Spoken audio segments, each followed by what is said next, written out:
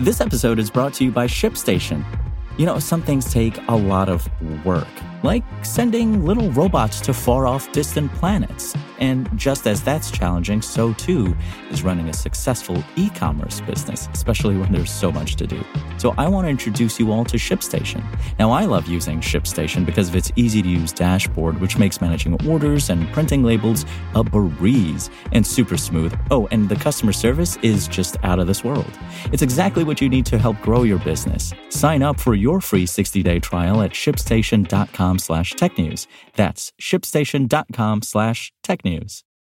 Today we're talking about tomatoes in space. But before we get into that, if you just bought yourself or someone you love an AirTag, you should consider buying a case or holder with which to use it. AirTags can be super useful Bluetooth trackers, monitoring the location of things like your keys, wallet, and bag, but they have one critical flaw. No key holder ring. Unlike Tile, Chipolo, and other trackers, AirTags are just tiny little discs with no built-in way to attach them to anything. That's inconvenient at best and downright frustrating at worst, but thankfully, there are dozens of AirTag cases and holders out there that cost less than the price of one AirTag itself. Before picking one, think about how you plan on using the AirTag and if you'll need things like a standard keychain, adhesive backing, and the like. We've collected our favorite AirTag cases and holders to help you decide which is right for you. Check out our list at Engadget.com. And researchers have developed an AI-powered robot, and they claim can beat the physical marble game Labyrinth faster than humans are capable of. Thomas B. and Raffaello D'Andrea of ETH Zurich created CyberRunner, which combines model-based reinforcement with the dexterity required to beat a game that requires physical skill, coordination, and precision. For the uninitiated, the aim of the game is to guide a marble through a maze without falling into any holes. The player controls the movement of the ball by rotating two dials, which tilt the board. CyberRunner learns through experience. A camera observes the game, and an algorithm learns more about it from each attempt. Based on its understanding of the game, it recognizes which strategies and behaviors are more promising, the researchers say. As such, the robot kept getting better at the game. Head to Engadget.com and watch Robot Challenge Man. Hi, I'm Daniel, founder of Pretty Litter. Did you know cats tend to hide symptoms of sickness and pain? I learned this the hard way after losing my cat, Gingy. So I created Pretty Litter, a health monitoring litter that helps detect early signs of illness by changing colors, saving you money and potentially your cat's life. Pretty Litter is veterinarian developed, and it's the easiest way to keep tabs on your fur baby's health right at home. Go to prettylitter.com and use code SPOTIFY for 20% off your first order and a free cat toy. Terms and conditions apply. See site for details. In an interview this fall following his return to Earth from the International Space Station, NASA astronaut Frank Rubio shared a little mission anecdote that had us gripped.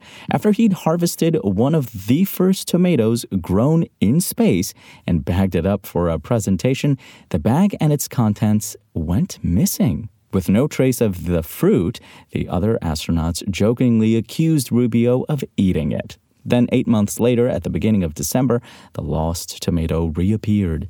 A photo shared by NASA now shows there were actually 2 tomatoes in the rogue sample, and all things considered, they don't look half bad.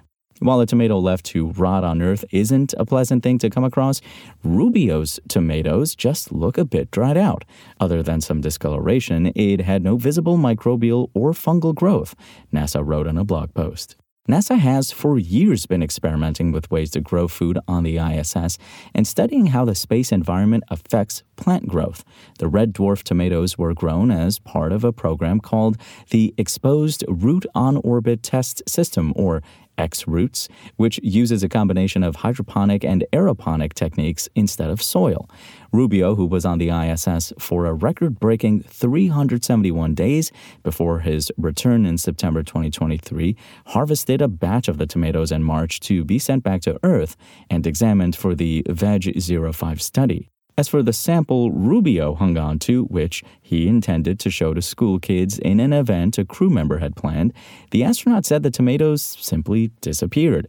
I was pretty confident that I Velcroed it where I was supposed to Velcro it, and then I came back and it was gone, he said. Rubio said he spent 8 to 20 hours looking for it, to no avail. They were eventually found behind the Earth-facing hatch of the ISS's Harmony module, a NASA spokesperson told Engadget. The Harmony module acts like a crossroads, port, and utility hub on the orbiting station. Its hatch provides access to the pressurized mating adapter, where spacecraft carrying cargo or crews, like SpaceX's Dragon, dock to the ISS. As for the months-old tomatoes themselves, well, they were discarded after being discovered.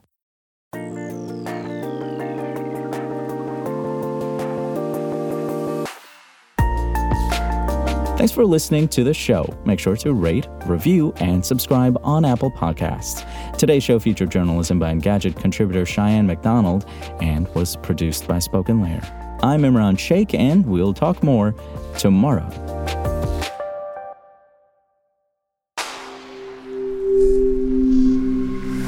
Spoken Layer. Want to learn how you can make smarter decisions with your money? Well, I've got the podcast for you. I'm Sean Piles, and I host NerdWallet's Smart Money Podcast. Our show features our team of nerds, personal finance experts in credit cards, banking, investing, and more. And they'll help you make the most of your money while cutting through the clutter and misinformation in today's world of personal finance.